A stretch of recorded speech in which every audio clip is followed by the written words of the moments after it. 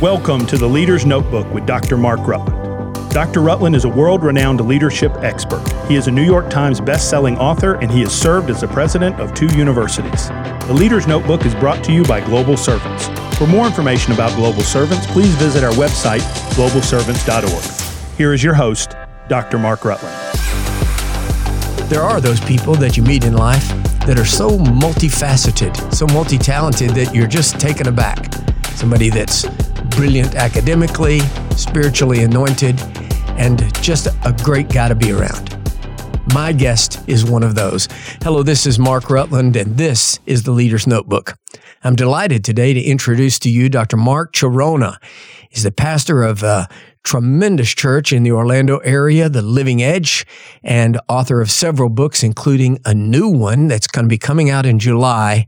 And it's about that brand new book that I'm the most excited, and I want to talk with him. Dr. Chironna, welcome to the Leader's Notebook. Thank you, Dr. Mark. It's an honor to be with you, for sure. You have such an interesting church there, the Living Edge. Let's start by talking a little bit about that. It's a multi-generational, multiracial church, very diverse. Was that the dream, or did that just happen organically? Yeah, it was the dream. It was, I think, from its very inception. Obviously, it was the intention that we desired to see realized. And having already done that in Raleigh, North Carolina, the church here in Orlando was the second it was the daughter church. And then eventually we transitioned the Raleigh church into other hands. But for sure, it was the intention from the beginning. We changed the name, but to Church on the Living Edge about 2012. It took us about 18 months to bring the people through the transition from the Master's Touch to Church on the Living Edge. But with that was all tied to coming out of my own personal challenges in a really prolonged season that the book is all about. And that is what the book is about. I've preached at the Church of the Living Edge. I love the atmosphere. I love the spirit there, the music, everything. Well, our folks love you. They really love you. Wonderful. That's great to hear. I've built an entire ministry on churches with no discernment whatsoever. Well, we happen to love you, Dr. Mark. Having met you years ago at TBN and having the privilege of interviewing you on more than one occasion, I have always been, you have the ability to take scholarship and practicality and marry them in a way that makes it accessible to the body of Christ. And I've always admired that about you. Always. Wow, what a nice thing to hear. I love that. And if you, listeners, if you're in the greater Orlando area and looking for a church that's on the Living Edge, I love that name. And it is an exciting, fun, diverse church. And I recommend Dr. Mark Chironna's church in the Orlando area, the Church at the Living Edge. Now, I want to just dive right into this book. I read the book. I've endorsed it. I read the pre-release manuscript that your publisher sent me, and immediately I said, I just want to get him on to talk about this book. It is very transparent, dealing with your own struggle with depression and anxiety, particularly. Was it a challenge for you to get to that? Did you struggle at all to put it all in print? I mean, it's one thing to know, it's another thing to put it out there for the whole world. Yeah. I because the season ended halfway through 2010, pretty close to 2011, and we look at where we are now, because I wrote it this past year, 2021. I have had many people ask me over the years, when are you going to write about this? And I said, I'm really not ready yet. It's too raw for me. And so even in writing it last year, there were some moments where I had to revisit certain things that it triggered. And I had to work through those as I was writing it. And I realized, okay, given the nature of how the pandemic has affected so many people psychologically, I realized that it really might be pertinent that I not ignore what's going on. And even if I'm going to experience some painful memories, traumatic memories, that for the sake of people that might be struggling right now, since anxiety and depression have been on the rise in the last 2.5 years, I needed to press through that. But I'm really grateful that I did. I'm not afraid of the fallout or the consequences. I wanted to be as helpful and transparent as possible to invite those that are struggling to realize they're not alone. I was so impressed with that. And I was impressed also with your determination to wed the very best of psychology. There's some goofy stuff in psychology. You and I both studied it. We know what we're talking about. But the very best of theology and the very best of psychology to work together. I wrote a book about it, which, by the way, I premiered at your church. You did, and it was fabulous, just amazing. Isn't it amazing, too, that so many ministers and Christians struggle with any use of or reference to anything psychological? It's so fascinating that that's become some kind of big battleground. Yeah. Sadly, like if you and I were alive back in the late 1800s when Freud was becoming the in vogue voice for therapeutic consciousness, we probably would have had some major issues with Freud. Of course. Certainly. But in the beginnings of when I say the beginnings, because if we go back to the early church, they had what today we would call forms of psychotherapy. And I think we don't, because we use that term and they didn't use that, it doesn't mean that they understood the cure of souls and the care of souls to be tied to the relations between the mind and the heart. And in many ways, I would argue that genuine psychology has its roots in our Jewish and Christian foundation, because we are image bearers, and as image bearers who are to grow into full personhood, the psyche is such an important element in all that. But so many advances, Dr. Mark, as you know, have taken place in the last 150 years in therapeutic reality that there's much we can glean from. Sadly, I think within Protestant circles and even in our tribes, our personal tribes, there's been an unfortunate demonizing and distrust of psychology. And I think it lingers from some of the earlier challenges faced because of voices like Freud. But when you throw the baby out with the bathwater, there's a whole lot you don't realize that the early church fathers would have said things in a different way, but say the exact same things that social science is discovering with data and empirical research. Well, the very root word of psychology, psyche, is part of that Greek New Testament terminology of the threefold being of man, is that he's mind, body, and spirit. So it's perfect. I was influenced profoundly in my understanding of inner healing and the use of psychological technique in healing by Dr. Paul Walker, the late Dr. Paul Walker, who founded Psychological Studies Institute on the campus of a Pentecostal megachurch. So absolutely. So that adversarial relationship that is assumed by so many is false and unfortunate. Yeah, and I had the privilege of meeting and knowing Dr. Paul as well. He was precious man. Oh, he was a genius, Mark. We miss him. I miss him deeply. Oh, gosh. Yeah, and I've gotten to know his son as well. I love his son as well. Yes. And his heir apparent there is also a wonderful therapeutic pastor. Yes, absolutely. Dr. David Cooper and of course his son, Dr. Mark Walker, is now the president at Lee University. So he's left a tremendous legacy. He has.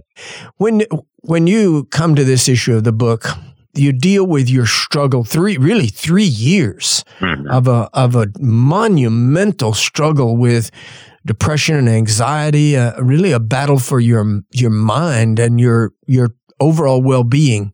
Yeah. Is there a moment, is there some kind of a touch point where you say, that's where the door on this dark hallway opened?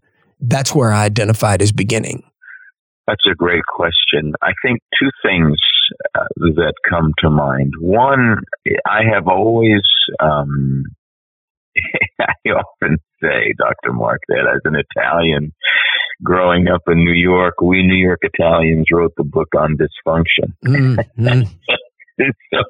So there was so much dysfunctional realities in terms of the way we responded in worst case scenario thinking to life growing up. It might have been part of this Chironna curse. I don't know, but I had adopted ways of viewing reality that I had been through inner healing prior to this long before. And, as you know, I was pretty well known by the time I went through this dark season. So it wasn't like I hadn't come to a place of a certain amount of freedom, but there were some hidden areas of fear that led to anxiety that culminated at a moment in time when, number one, we were relocating. The church was exploding,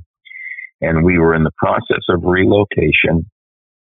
And in that process, we went through major challenges. We had obtained rights to consider a property that we had put a sizable amount of deposit on that we couldn't get back in the southwest part of Orlando. And we had already sold our building and were leasing it back from the newer owners. And when this other property, when the county refused to allow us to do what we wanted to do on this property, we were paying $50,000 a month for, and I had already put quite a bit of money down on as a deposit, personal money, quite a bit of personal money.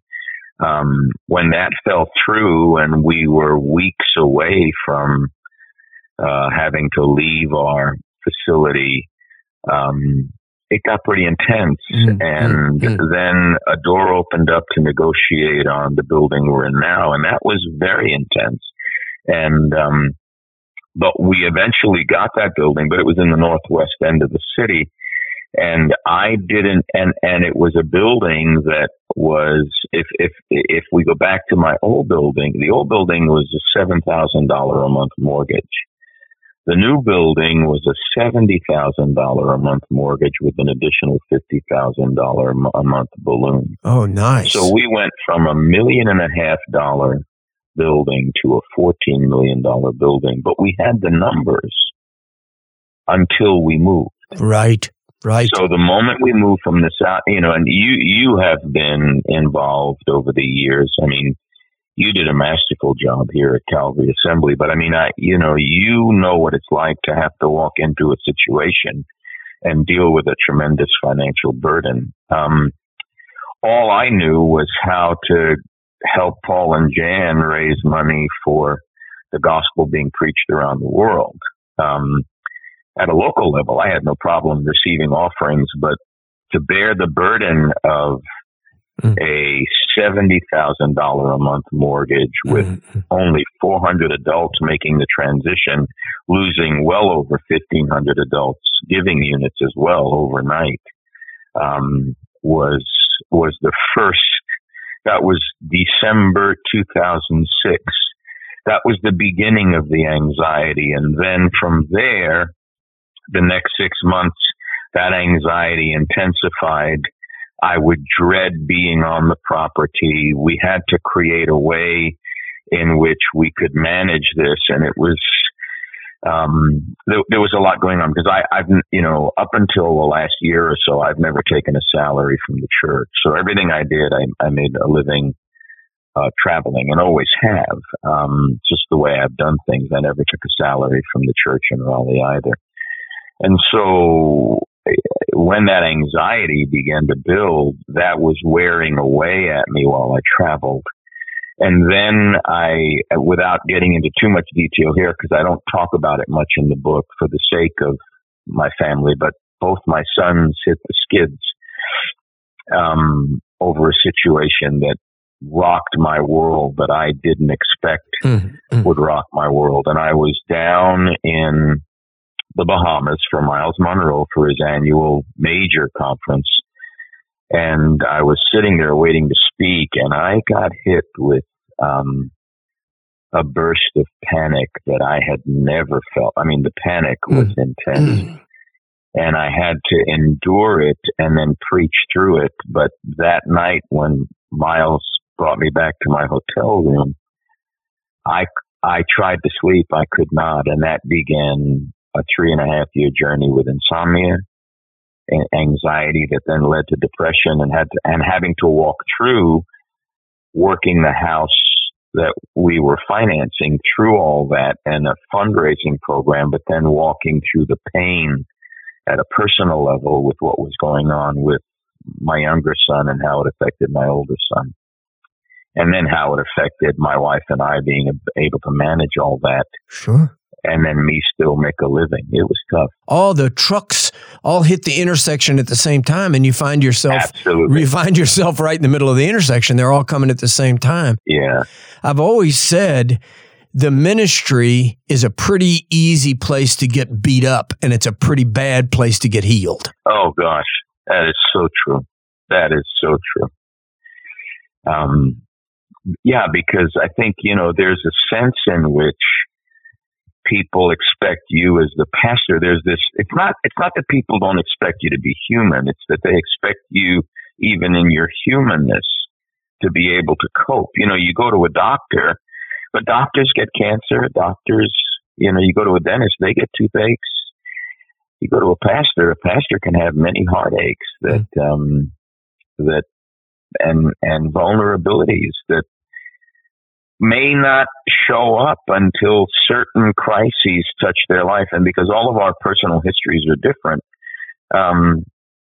there's a whole different way in which we all process that. Plus, now you put on top of that, we really do have an enemy of our soul. Yes. And he doesn't play fair. And so the exacerbation of that season by the level of torment and warfare that I went through in my mind and my heart was, at times, Dr. Mark, I use the word unbearable. Obviously, I made it through, but I made it through purely by the grace of God in a time when I felt God was totally absent. Yes. And I knew enough theology and enough scripture to know that wasn't true, but it sure felt like I had been abandoned by God.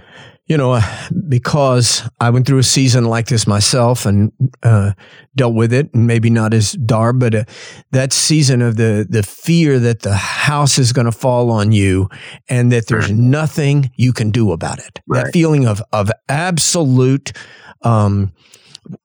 impotence is a terrifying feeling. And I think that there are pastors, particularly business people too. I spent a year counseling with a businessman, an executive vice president of a major company, and he was passing out regularly from nothing but anxiety and fear. Yeah. If you could say a word right now, there's somebody listening right now that they are struggling with this gripping fear, this anxiety that it's all going to collapse and there's nothing that they can do about it. What's the first thing you would say to them? Well, the good news is that most of what we wrestle with at a level of anxiety will never happen. So true. But it doesn't mean we don't feel it. So anxiety, it's years ago, it was Dr. James Houston.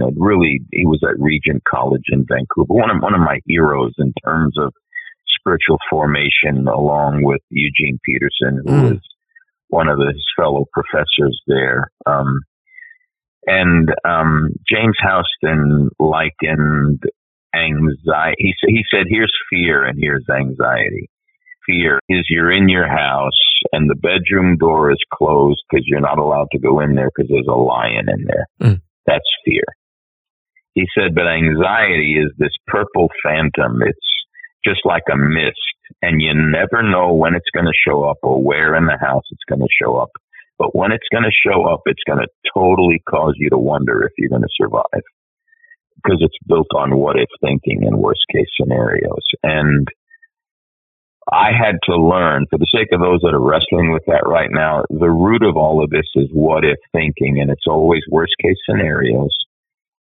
But I had to learn how to accept the fact that I was not the anxiety and that I could allow it to move through me without defining me. Now, that took a while. But once I learned I was not that anxiety, I was able then to begin to understand what Paul meant when he said, in all things by prayer and supplication. And, Paul, when he writes in, I know you know this, Dr. Mark, but a lot of times when people read the scriptures and they pull those texts and just apply them without understanding the person who's writing them and maybe the other areas in his own story that we don't think about. The guy that says, be anxious for nothing, is also the guy that said to the Corinthian church, when I was with you in weakness, right, and in fear, right, and in much trembling. And let's not forget Jesus in the Sermon on the Mount says, be not anxious. And yet this is the one who in Gethsemane, the word there for anxiety implies such a strain when he begins to allow the effects of what's going to take place in his passion touch him. He crumbles to the ground. He collapses under the weight of the anxiety of what's about to befall him, because he allows himself to experience it fully. And he sweats, as it were, drops of blood. His blood pressure goes through the roof, and the capillaries at the edges of his skin begin to release blood. And so the two figures in the New Testament that tell us not to be anxious also themselves endured anxiety. And Paul also, when he's writing to the Corinthians, didn't just endure anxiety, he endured depression. He despaired even of life itself. Yes. And so ironically, Dr. Mark, those things brought real comfort to me, but learning how to I felt the anxiety was me. And until I was able to accept me as not being the anxiety, I wasn't able to learn how to allow it to pass through me. Such a good insight. I think that there are two major things that I learned in mine. One is not to catastrophize everything. I tell you, Mark, I could spin out. I could take one thing. This is going to cause that. That's going to cause that. I was in an edge of a panic attack over things that were 10 degrees separated from reality. Yeah, me too. Because I catastrophized. Yeah. The other was, and it's an egotistical thing in a way, I think, that what I'm feeling is me. I am this anxious creature. Right. And it's a terribly debilitating reality, isn't it? Oh, it is. It is. It literally reduces you to a place of impotence and powerlessness, because you feel like you cannot. It's kind of like the illustration I use in the book. Is as a kid, we used to go to Atlantic City from Staten Island. We'd drive down to Atlantic City and we would, ride the rides and win the prizes. And often I'd win one of those Chinese finger trap prizes. Oh, yeah. Well, there's nothing exciting about a Chinese finger trap toy, because your fingers literally get stuck in there. And the harder you try to get your forefingers free, the tighter that bamboo weaving tightens its grip. And so you got to be counterintuitive. Push your fingers together and relax so that thing lets go. And I was doing the very same thing. The harder I tried to resist the anxiety, the more power I gave it and the less powerful I felt. Wonderful. What a great analogy. In your book, let me just give you we're about to run out of time here, but I want you to deal with this. You say your struggle might seem like a life sentence, but it's only a season. Mm-hmm. To me, that is such an important thing. Just speak on that for a moment. Sure. When you are in that dark place, and I've made a joke about it since because it kept recurring. I felt like Bill Murray in Groundhog Day, and it got progressively worse. That's good. I made the statement, I've been to hell so many times I wallpaper just in case I have to go back and make it feel like home. But I think there is this rock solid assurance that even if we make our bed in hell, God's hand will lay hold of us. Beautiful. God loves us. And I think, Dr. Mark, the simple reality, Jesus loves me, this I know. Beautiful. It was when I began to find my way to freedom. Now, certain situations had to be alleviated because I was dealing with the stress of them. And that in and of itself wore me out and gave me sleepless nights. But the anxiety, when I began to realize that the anxiety didn't have to define me and that I was loved. Now, I preached all over the world that I was loved. But I mean, at that moment in that season, because I felt absent from God and God absent from me, the sense of the feeling of love was not there, but I had to come to terms with, am I loved or am I not loved? And I fell on the side of, Jesus loves me. That's it. And that began to bring me to a place that if he loves me, he will never fail me or forsake me. And therefore, this is not my new normal, because the powers of darkness were saying this is never going to change. And, you go far enough in that direction and you just want to check out and go home to be with the Lord. And by the grace of God, I walked out of it. It didn't alleviate all the pressures overnight, but there came a moment I was able to look back and say, it's over. It's over. It's over. Now, I'm human. I still wrestle with anxiety from time to time, but not the same way that I used to. I understand some things that I would have never understood before. And now, Dr. Mark, if anybody talks to me about anxiety and depression, I can't turn a deaf ear to that. Right. And I cannot ignore it. I want to help. I want to help. When I came, everybody comes through, you said, Jesus loves me. To me, it was the 23rd Psalm. When I came to, yea, though I walk through the valley of the shadow of death, I'll fear no evil, for thou art with me. I said, okay, I'm in this, but I'm not alone in this. Yeah. And it began to turn the tide for me. Yeah. Friends, I'm so glad you joined for this interview today with Dr. Mark Chironna. Listen to what he has to say to you. Working with the Holy Spirit, you can find the edge of hope. And that is the title of his soon-to-be-released book, The Edge of Hope. I cannot recommend it to you highly enough, especially for you, but also for those that you care about who need to know that in the long, dark night, the redeemed soul still sings. I love that quote from the book. Dr. Chironna, how soon will this book be out, and how can people get it, maybe even now? It will be, Chosen Books is releasing it in July. I do think it's going to be going up for pre-order on Amazon and some of the other sites sooner than that, though, so they can keep watch for it for sure. Folks, watch for this book.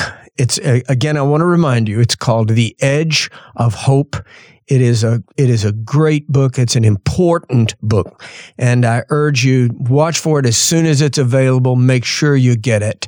Dr. Chironna, as we close, there's a question that may not relate entirely to what we've been talking about, but this podcast is called The Leader's Notebook. And there's a question I always ask leaders, and I'd like to close with you on it. If you could just speak to leaders ever, political leaders, business leaders, religious leaders, pastors, many of them, thousands and thousands and thousands, but you could only tell them one thing. What is the thing that you would say to leaders in the 21st century? Wow. So regardless of whatever their vocation, Jesus calls us all. Jesus isn't looking for leaders who serve. He's looking for servants who lead. Beautiful. Beautiful. And so for me, Jesus said, where I am, there will my servants be also. Well, where is he? He is at the cross, which is the throne, inviting us to take up the cross, embrace that cruciform lifestyle, and lay our lives down for those that we are called to serve in whatever sphere we're called to serve them in. Dr. Chironna, thank you so much for joining us today on the Leader's Notebook. It's been a delight. I hope maybe you'll come back again some other time. I'd be honored, Dr. Mark. I love you very much. And you. And thank you for listening today. I hope you've enjoyed this interview with Dr. Mark Chironna. Until we meet again, remember this. Regardless of where you are, what you're going through right now, you are not alone. Jesus is with you. I'm Mark Rutland, and this has been the Leader's Notebook.